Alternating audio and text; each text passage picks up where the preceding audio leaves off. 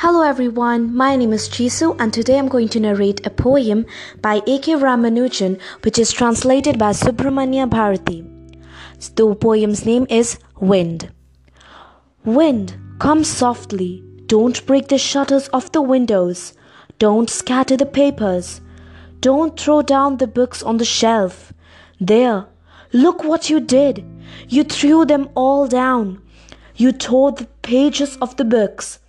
You brought rain again. You are very clever at poking fun at weaklings.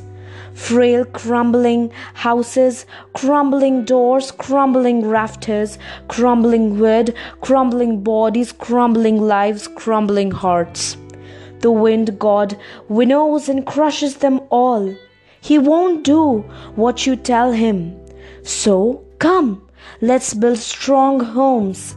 Let's joint the doors firmly. Practice to firm the body. Make the heart steadfast. Do this, and the wind will be friends with us.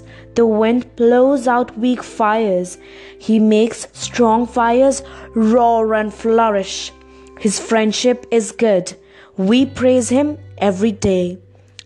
Thank you everyone for listening to my narration, and this is Jisoo. Next podcast coming soon. Bye.